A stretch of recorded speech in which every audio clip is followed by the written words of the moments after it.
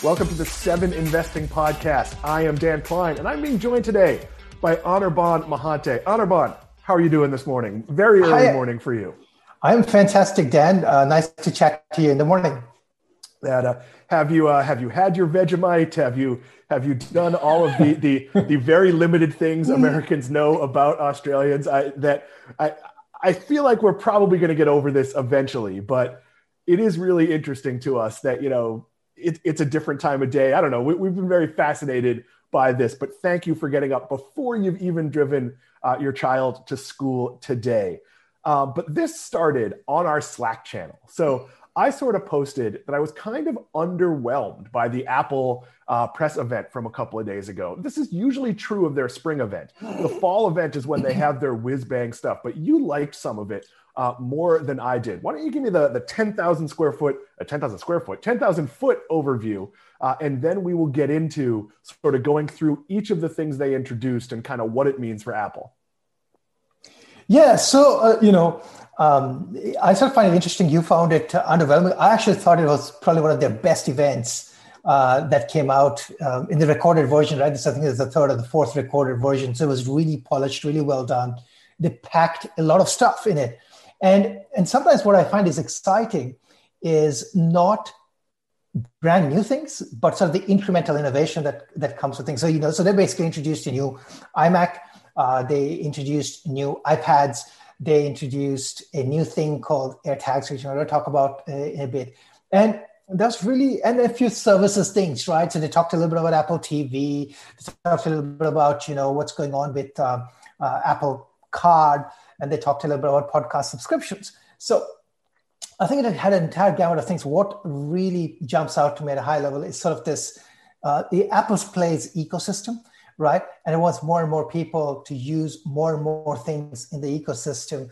And in this sort of feedback loop that strengthens the ecosystem, makes better apps, better experiences, which brings more people into the ecosystem. So that's Apple's Play. And this was Apple's Play at top-notch Apple Play in full view. Again, it will not be apparent immediately. I think it'll be exciting or sexy, as they would say. But I think, over the long run, this is going to make a difference. So it's worth noting that we're both Apple people. We are both on MacBooks. When we first started taping this, you tried to do it on an iPad. I own an iPad. I don't use it very often. I find that the latest iPhone has really become my replacement for my iPad. I'm very comfortable on a plane watching a movie on my phone. I don't really need to carry the extra device. I'm using Beats headphones. I've seen you wear AirPods, or at least what appear to be AirPods. So we are both, you have Beats as well. I'm wearing an Apple Watch, as are you. So we are very much in the Apple fan camp. But the big thing that they pushed about the new iMac was that it's available in a bunch of colors. That, to me, goes back to the 90s, the quote, portable ones that look like a 13-inch television. And I had one of those. I had a light blue one. That was my computer for a very long time. What color my computer is doesn't matter to me. What I was kind of excited about is this computer is so thin that the headphone jack can't be in the back because it would stick out the other side. So it had to be in the side. And I have to admit, as someone who bought a new iMac in October, I'm actually kind of annoyed about this, but it does seem mostly cosmetic. I like my iMac, but it is a physically big device, which can sometimes cause problems. So what were you most excited about with the iMacs? So actually, I thought the iMacs were, again, I'll take a different view. I thought the iMacs they're doing something different here. The iMacs that they launched, I would call them, so remember, I think Apple has now this thing of everything has a Pro and a non-Pro version, right? So there's an iPhone Pro, there's an iPad Pro, and there's a iMac, but there's no iMac Pro, right? So I think what they launched is the iMac for everyone. With the colors, I don't know if you don't notice this or not, but one of the things I noticed is the way they were placing the iMac in their shots in the presentation. The iMac was present at weird places, like the morning bench top. It's present in on top of the dresser in the bedroom. So what I think they're going for here, and this is very subtle, I think what they're trying to do is they're saying, well, this is the computer for the masses, we're going to make it very colorful. It's going to add color to your rooms. And we want the back of it to be showing. One of the things cool about Apple is a design company which makes computers, right? So this is a home design item that they've designed, which has a beautiful screen. People can watch TVs on it, programs on it, stream, do some work, and things like that. So I think that's what they're going for with the coloring here and with the design, design aesthetics. And of course, they put the M1 chip into it, which I think is just the starting point. Again, I think there's going to be an iMac Pro, which is going to be probably 27-inch or 30-inch. That's going to target the pro heavy-duty users, right? But this is targeting all those people who have, Windows desktops, who are waiting to transfer over to the Apple world. Right? This was for them. That was my take, at least. And I get your point. You're annoyed with iMac. I would be too. I'm annoyed about my iPad. Yeah, I mean, when I started here at Seven Investing, I bought, like a not cheap, like a $1,500 or $1,600 new iMac as a supplement to my relatively new MacBook Pro. I think my MacBook Pro is a 2019 as well. And actually my workhorse computer is a 2016 MacBook because it's just so much lighter. It's more comfortable sitting on my lap. It's easier to travel with. I actually kind of regret the MacBook Pro and sort of wish I'd bought a newer MacBook Air for that purpose. But okay, I understand that idea. I like the idea of the iMac as sort of a design aesthetic, that it could in theory be like, your dorm room television or whatever it might be. So I do understand that. And again, I'm not saying it isn't a fabulous computer and it isn't incrementally better. It's just that the overall group, and we're mostly going to talk about this when we get to AirTags, because you really like them. I'm really underwhelmed by them. But before we get there, let's talk about the new iPad Pro. So here's my problem with the iPad. I've had a bunch of iPads. I worked at Microsoft, so I got the original Microsoft Surface with the keyboard. And at no point have I tried to force myself to enjoy working on the Surface or working on an iPad with a keyboard. It's not a great experience. And, when I first had a Surface, that was very novel. So like people would come up to you at Starbucks back when people were allowed to come up to you and you were allowed to sit in Starbucks, and I would get, people looking, and really it's never been a great experience. And I found that with the keyboards, I have a hard time believing at the price that's not that different from a laptop that I don't see a marketplace for an iPad Pro. Why don't you start there and explain it to me?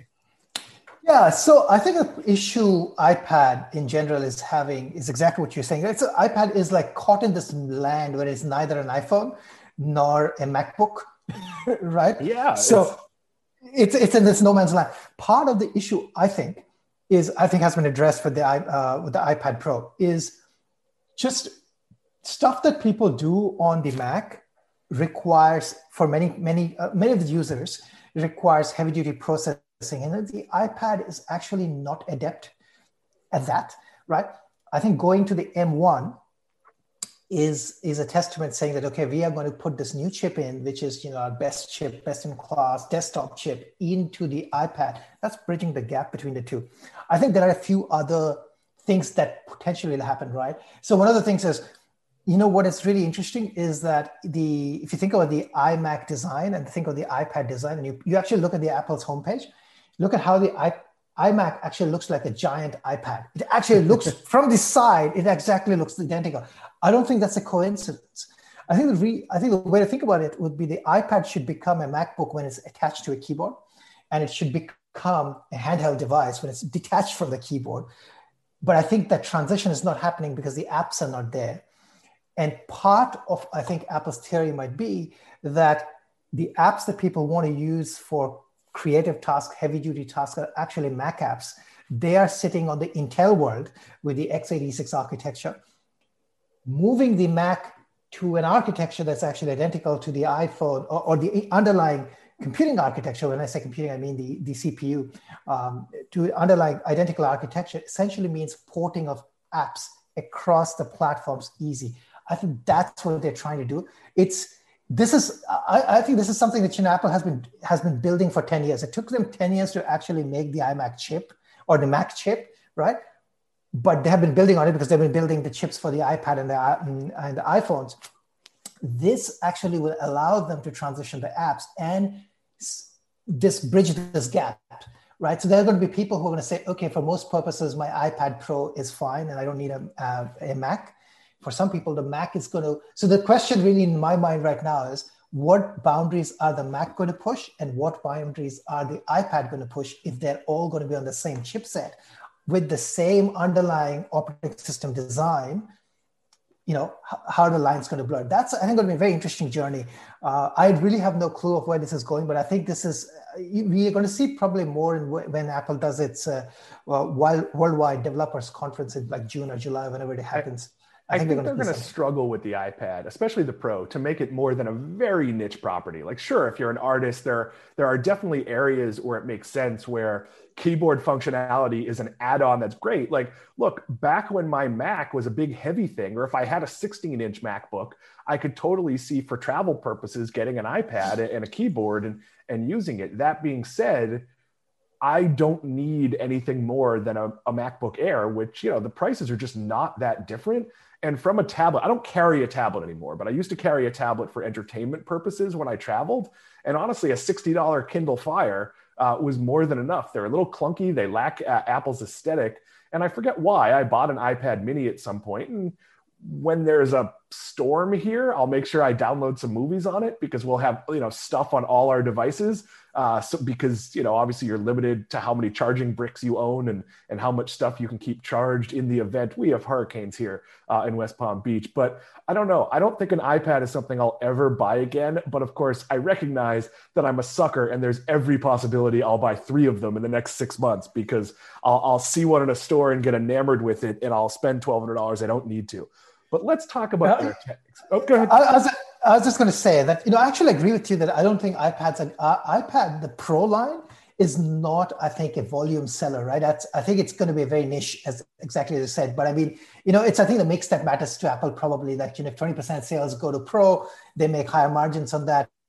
That probably allows them to sell more iPads at a lower margin and things like that. But yeah, I think it's a niche product for sure. Like the Pro market is niche for sure, right? And then there are use case issues. That Pro audience is probably the most loyal to Apple in terms of, if you're editing in Final Cut, you are not going to switch over and edit in Adobe Premiere. That is definitely an Apple loyalist. Though I still have yet to meet, and you might be the only one, you may actually use this. Do you use Pages and Numbers? Do you use the Microsoft Office knockoffs that Apple gives you for free? Well, I use Pages regularly. I use Numbers regularly, and I use Keynotes regularly. I don't use Pages as much. I use actually Numbers is beautiful. I really like Numbers, much better than Microsoft Excel. And I find Keynote is way better than PowerPoint. But that's what Pages I don't use. I use Google Docs more than Pages, just because it's just more efficient because of the type of work we do. And Google Docs is god awful terrible, but we all use it because it's free and it's easily available and it crosses platforms. Many of us at 7 Investing are Mac users, but many of us are not. I've heard Chromebooks come up. I've seen PCs come up. But let's talk about AirTags. So on your phone, you have Find My. This is basically a portable version of Find My. So here's what happened. I'm at Universal Studios. This was maybe 2 years ago. My son lost his phone in the Men in Black ride. This is a very violent ride. It spins you around. His phone came out at some point. I brought my phone, which I make my son turn on his tracking so I can follow him. As the parent, I would know where he is when he's getting home from school. It was mostly for bus stop purposes. But that being said, I could see where he was. So I walked to a Universal Studios employee and I showed them the Find My. And they took my phone into the bowels of the ride and they found his phone. It was really, really kind of an amazing feat of engineering. So now this allows you to put one on, say, your Mac, put it on, I don't know, your umbrella. I lose 100 umbrellas a year. It would probably be worth it to me. And I'm not saying the device isn't cool and that the Find My infrastructure isn't cool, but this has existed for a long time. We've had Tile here in the US, and I've always thought about buying it and never have. I will probably buy this because it is dumb that I have a, whatever it cost, $1,500 laptop. And if I leave it in an airport, I'm absolutely screwed. So it probably seems worth it to me to do it. But I don't know, it just wasn't that innovative to me. But you really like this one, so shoot. Yeah, so I love this. So I mean, you have sort of Find My by default built into the Macs, right? I mean, the iPads, so you can location ping them. as long as they have battery on it. One of the advantages of the AirTag product is that the battery actually lasts a year. So you have a full year to find your stuff, which is pretty cool. Now, I think I really like this because this is what I call putting research to practice, right? So the Find My network exists because the Find My basically takes your location of your device, which is your iPhone, and basically puts it onto the cloud in a privacy-aware, privacy secure fashion without stealing your data, without making use of your data.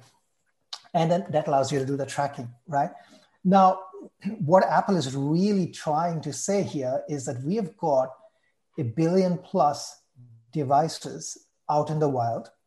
We can build this network that can track another 1 billion plus devices which are not actually currently, or 1 billion plus things which are not correctly connected to the internet, right? So you basically are using a Bluetooth connectivity, using their, the ultra wideband, for precision tracking, they're using the ultra wideband chip that they put on the new iPhones, right? Otherwise, you don't have that precision tracking, but you've still got location tracking using all the other items. But you're basically using Bluetooth to now build this network, right? And the cool thing is, suppose I have my keys and my keys are lost, right? And the keys are lost in some gymnasium. It's quite likely another iPhone user is going to come there. My key is going to, on the tag, is going to now ping that phone. And then it's going to use that phone to upload its location to the cloud. And then from there, I can actually discover it, right? So that is really cool. And applications for this, hundreds of applications. Yeah, the luggage applications alone. I've never dealt with lost luggage, but if you have this and your luggage gets lost, you can, in theory, tell the airline where your luggage is, and it helps them track it down. I've heard horror stories of people show up for a 4-day long trade show. They're wearing their sweatpants and a t-shirt, and all their suits and stuff are lost. And you have to go to the mall in Las Vegas and overpay for everything. And of course, there's no tailors, and it's really a nightmare. So I do see a lot of applications. I actually think, from a gonna sell a lot of them point of view, I actually think Apple's gonna sell a lot of them because there are so many implications for it. I think this becomes a bit like the Amazon Echo, in that at Christmas time, Amazon will be like 6 Echoes for $100. Yeah. I think you're going to see some of those deals. Apple only does deals once a year. They do deals at Black Friday. I could see this being an add-on, get one for free. So it's not that I don't like the product. It's just that, I don't know, I thought there'd be something cooler to it. It would be smaller. It would be. So here's the thing, right? Nobody else can do it but Apple, because nobody else has that kind of device scale, right? I mean, the thing is that you could have a third party do it, but if they don't have enough of users to ping, it's actually useless, right? So the fact that Apple has this concentrated user base, which guarantees that somebody's going to be in the gym that's going to come with an iPhone and therefore it's going to talk to it, makes it useful. You know what I think it's going to be? So Apple is exactly doing what you have predicted, right? They're bundling 4. They know that people are going to at least buy 4. So you can buy one for, I don't know what it is, $29, or you can buy 4 for 100. Basically, they're saying buy 4, right? So it's going to sell it, but I think people are going to put this on their pets. That's a good idea, actually. I think your cat and your dog, now your cat and dog are part of your Apple ecosystem. I think this is a brilliant, ecosystem play where you're extending the people. You're never going to give an iPhone to your cat or dog, but you're going to give an AirTag to your cat or dog. So I think that's where it is. There is zero possibility either of my cats will put up with this. So fortunately, they are indoor cats, so that is not generally an issue. But we did when we lived in Connecticut, one of our previous cats got out. Our front door popped open, and she left. And it turns out she was just hiding under our neighbor's porch, and I crawled under there, and she was terrified, and I got her home. But something like that would absolutely have given me unbelievable peace of mind. But getting a cat who doesn't wear a collar to wear a collar can be a challenge. So it is going to be a hit. I think, look, I might tuck one in my wallet. I am prone to losing my wallet in my car and then not realizing that's what I've done. I get out of the car, I knock it out, it's just fallen in the car. And then I go in the house and it's an hour later, oh my God, where's my wallet? And maybe I go to the car to backtrack to where I just used it. And I realize, oh, it's sitting on the seat of my car. So this type of thing, I think peace of mind is very valuable. And I trust Apple with this. And to give you a quick glimpse at how ubiquitous the iPhone is, I worked for Microsoft during the Windows 8 launch. there was a big push with Windows 8 to have the Windows 8 phone. Phones supported by Microsoft were the Windows 8 phone and the Apple iPhone. And when I say supported, I mean Microsoft tech. Like, so you could go to like the help bar in an office and they would make sure like your Microsoft email was correct on your iPhone. So, they knew they could sort of thumb their nose at Android phones. They probably can't anymore. But they were not willing to do that because they knew too many of their people would just get an iPhone separately and then be less adept at answering their work email, or back then it was called Link. Now it's, of course, Microsoft Teams. So let's go to the last new device that they introduced, because this is literally a device. I'm going to read my notes exactly. It's a refreshed Apple TV 4K with a brand new remote. And my note was, you really have to be a fanboy to care about this. And here's why. The cheapest version of this is $179. You can get a Roku or an Amazon Fire for somewhere between $30 and $35, depending on the time of year. So you can buy 5, maybe even 6 of those for the price of this. I don't care how cool it looks. I don't care if it has slightly better bells and whistles. And I honestly have never been that impressed with the Apple, way of presenting TV. To me, you basically have like a relative who works at Apple that's going to like notice if you don't have this. Like, am I missing something? I feel like Apple has lost this game and they keep playing it. Oh, I think that's a very, very fair comment. I think, I think the Apple TV is a vanity purchase. And I think the only other, use case would be if you're like a complete Apple ecosystem house, like ours is, like the only Amazon thing that we've got an Amazon subscription, Prime subscription, that the only other Amazon thing we have is Amazon Echo as Amazon Eero for our Wi-Fi. But if you have an Apple TV, you can then connect your like HomePods, and you can actually get stereo sound out of, left and right HomePod and things like that. You can't do that if you have a Roku or an Fire TV and so on. But yeah, I think this is a pure vanity purchase. If you want to put that Apple TV in your living room to show people that you can afford an Apple TV. I haven't set them. I haven't set them all up, but I have an Amazon Echo for every room in my house. I just bought one that's also an alarm clock with a phone charger on the top. I have the Echo Show, which I've never used for absolutely anything, but I bought it on sale at Christmas time. I just think there's some areas where price matters, and the HomePod, the Apple TV, I tend, if I have a pick, I will get a Roku installed TV to save the HDMI port.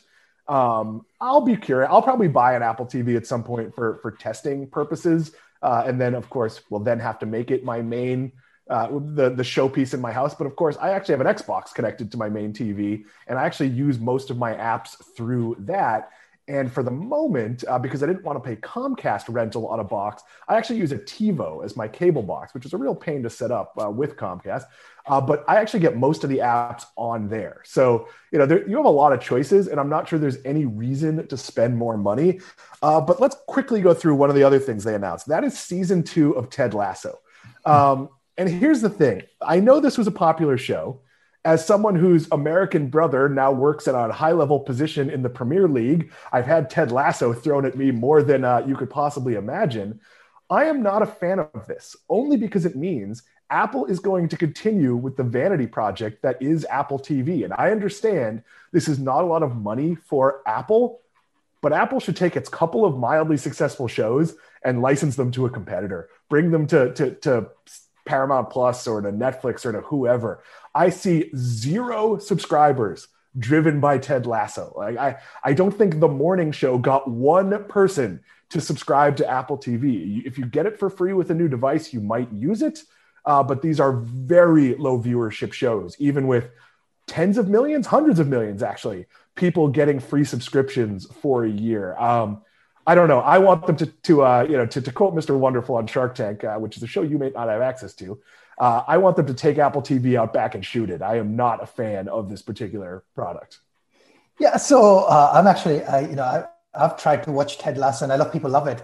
I've found many of the other Apple shows, more interesting than Ted Lasso, but that's, I think, a personal taste thing. So here's my take on Apple TV.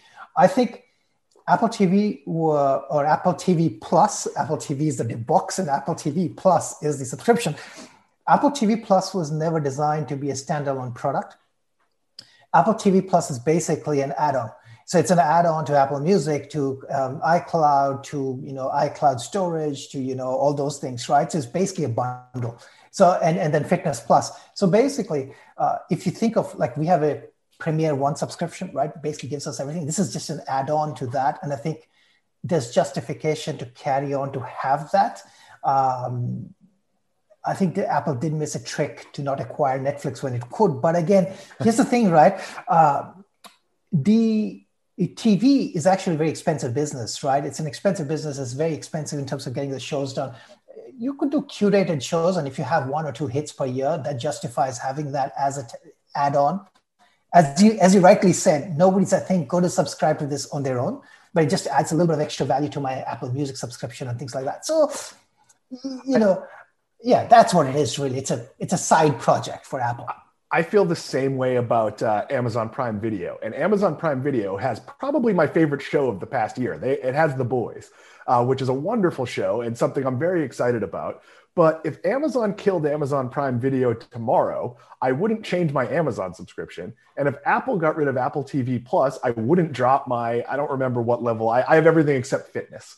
So to me, Apple Music is something you have to have, or Spotify, or you have to have a subscription to a music service.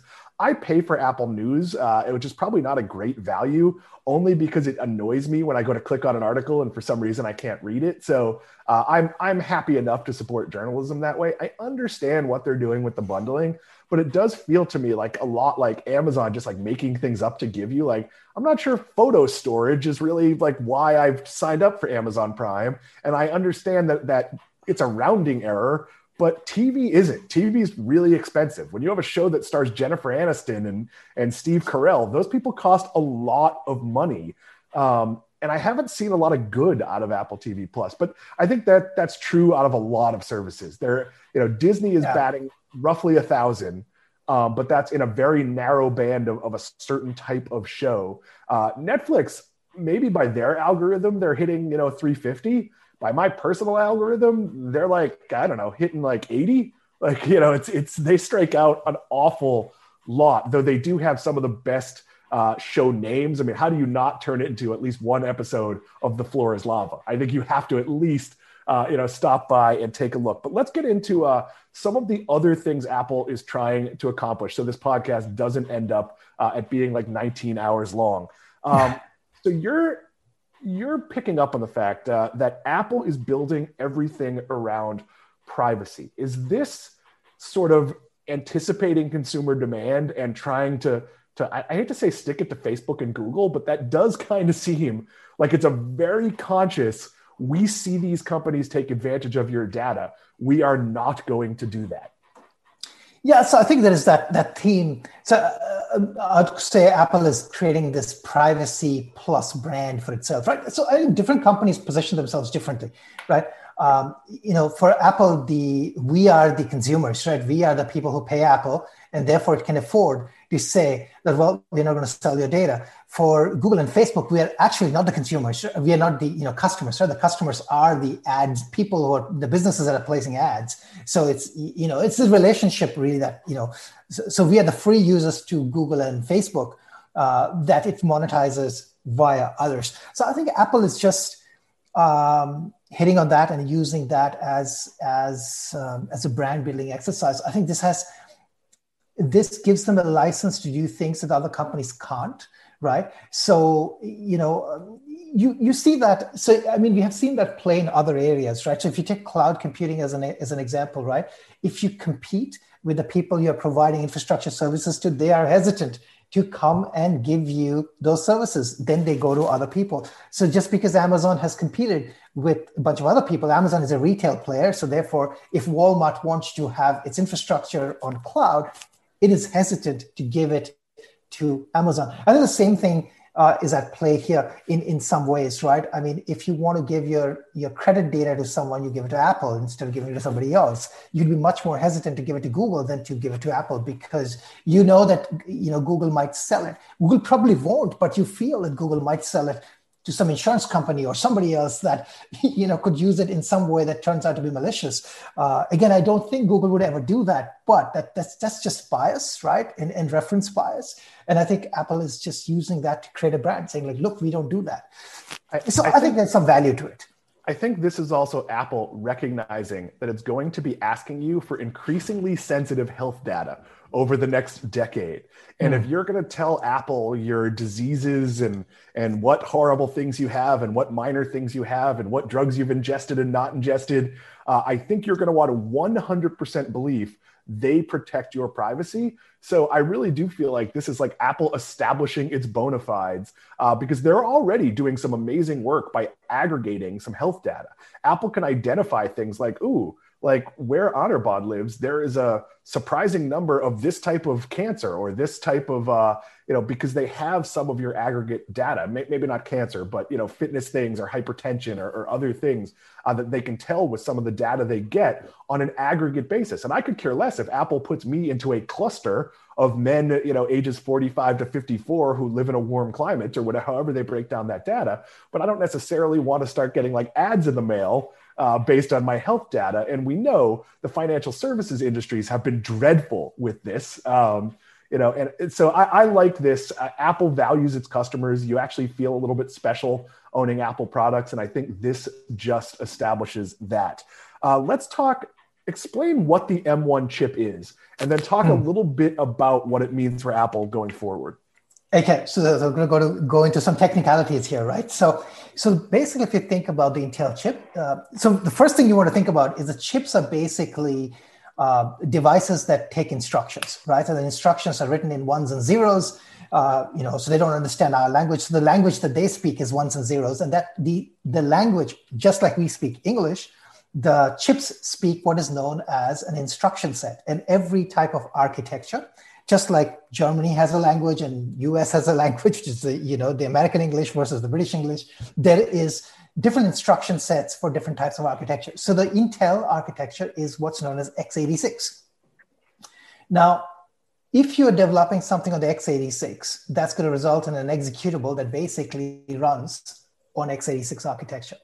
Now, Apple for a long time has been using its own architecture based on ARM, right? So ARM, the ARM open source to design or licensed design, I should say. And it's using that to build its processors for the iOS, which is the iPad OS and the iOS, so the iPhones and the iPads.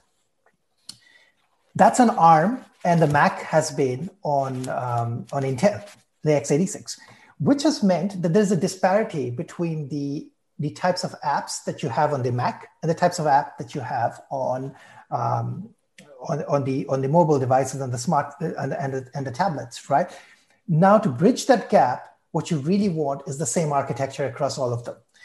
That's what they're basically trying to do by basically saying, well, we're going to use the M1. They're calling it the M1 chip, but the M1 chip is basically an extension of the A series in that. The M1 is basically an A series extension with more GPUs, the graphics processing units, and signal processing and everything put together. It's a system on chip. You put all these other chips in one place, create efficiency, but you change the architecture to ARM.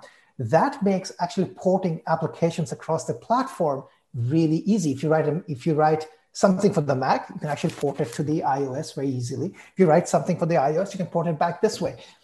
That is, I think, the bigger play. The bigger play is to integrate the experience across this to create a bigger ecosystem. There are some other benefits that are going to come just because of the design, right? Because they're now putting everything in one chip. So the system on chip, it allows for, better use of memory, right? So you're not like writing things out from the CPU to some other place and then copying it from there to the GPU. You're not swapping. So an 8 GB memory, random access memory, or the RAM, as we say for an Intel, is not the same thing as an 8 GB on the M1. Does this also give Apple significantly more control over the device experience? Because previously they could tell Intel, hey, here's what we're looking for, but they weren't really in those rooms. And basically Apple can now tell its chip designers, hey, 5 years from now, we envision that your iPad is going to snap into a robot and be able to walk up the stairs. And we needed to process that type of functionality. It feels like there's some pretty big advantages to having that roadmap. And absolutely. So it's a simple example that you'd see is that you could have the same um, camera on an iPad and a Mac. But the Mac on Intel might look with the same camera, same hardware, will look inferior. And that's because just of the way the chips are working, right? The chips inside in the iPad are able to actually better process the data than the Mac. And exactly that. If you are using third-party chips, you basically are relying on their roadmap, right? And then you rely on their roadmap to design your product roadmap. In this case, you bring beautiful hardware software integration, which allows you to actually imagine how the devices are going to look based on how you think the hardware is going to evolve. So I think it's a very customized approach. And again, the very fact that Apple sells hundreds of millions of devices allows them to do it. This is very hard for other people to do because you just don't have the scale. So again, Apple is basically saying, well, I've got a scale advantage and I'm going to really exploit my scale advantage. And this is a perfect example of how Intel, basically the boss of chips, is being disrupted by Apple. Apple effectively is the biggest chip maker now in the world. If you think about it, they don't make the chips. Somebody else, is making the chips for them. But they're the biggest chip designer in the world in that sense, right? And then Apple could push in multiple different ways. If Apple wanted, it could actually push into NVIDIA's territory and say, well, we're going to design GPUs that are going to go into data centers if it wanted to. The question really is, does it want, right? We don't know. So I'm going to close with an investing question. I'm going to answer it first, at least my opinion on it. There's no definitive answer here. But Apple is, I think, still the largest company, publicly traded company, over $1 trillion. The question is, in the next decade, do you believe they can get to $2 trillion? And I am going to say the challenge for Apple is they can put out something like the Apple Watch, which if this was a startup company, would be a massively successful company. We'd be talking about Blapple Watch or whatever you call it. If it wasn't an Apple product, we'd be talking about it like Roku. We'd be talking about it like we did Fitbit for years, or GoPro. And obviously those companies have stumbled and Fitbit is now part of Google, but it would certainly be an oh my God success story. And inside Apple, it's basically like they found some change in the couch. But if you view the Apple Watch as part of a much bigger healthcare roadmap, I think they get to $2 trillion. I think there is every possibility that Apple, and I think Amazon and Google have a chance at this as well. I think Apple might be an integral part of your healthcare picture going forward. And that will partially be through monitoring. It will partially be through some sort of telemedicine. It wouldn't shock me if they made an acquisition, one of those like Apple acquisitions that you only read about on GeekWire, where it's like they bought some company for $30 million, get rid of its product, but absorb its 32 employees. I think that is where Apple is going. And I would bet, and I guess we can reconvene in 10 years if you don't agree with me on this, but I actually think Apple will double in size. It just might not be it's in fact not going to be by coming up with some amazing new device that we haven't thought of.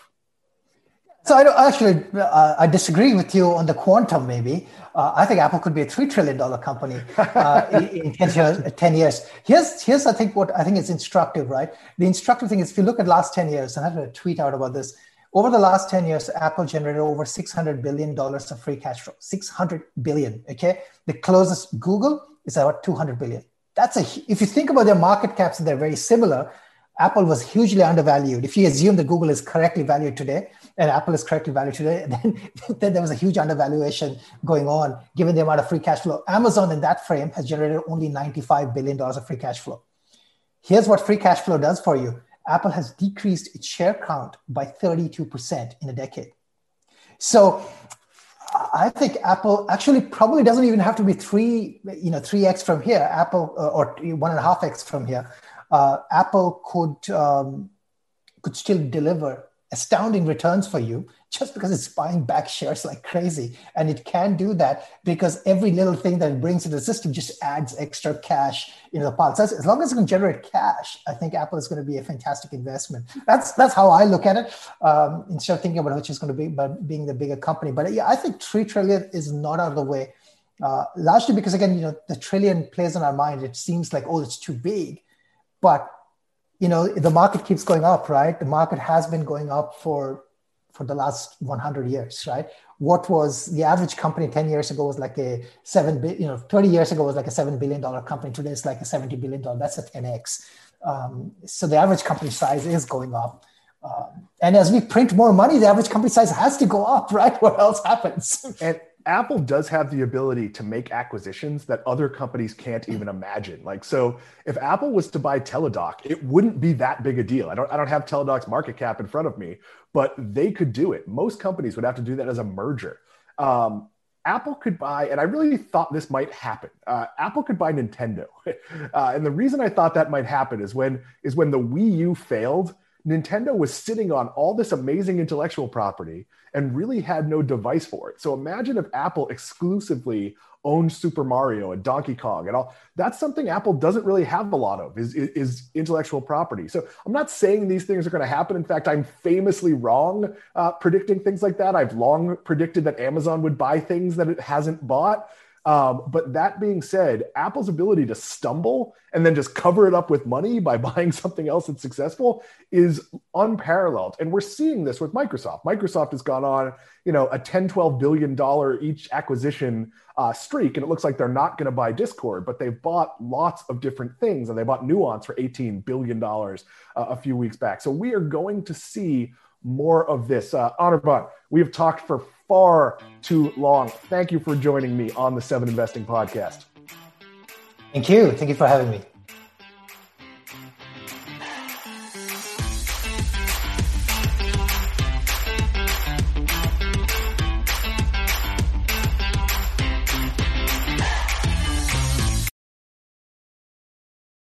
A reminder that people on this program may hold positions in the companies that are mentioned. Buying and selling stock carries financial risk, which could include the loss of capital.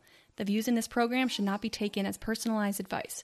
Before acting on any of the information provided, listeners are encouraged to consult a financial or tax professional.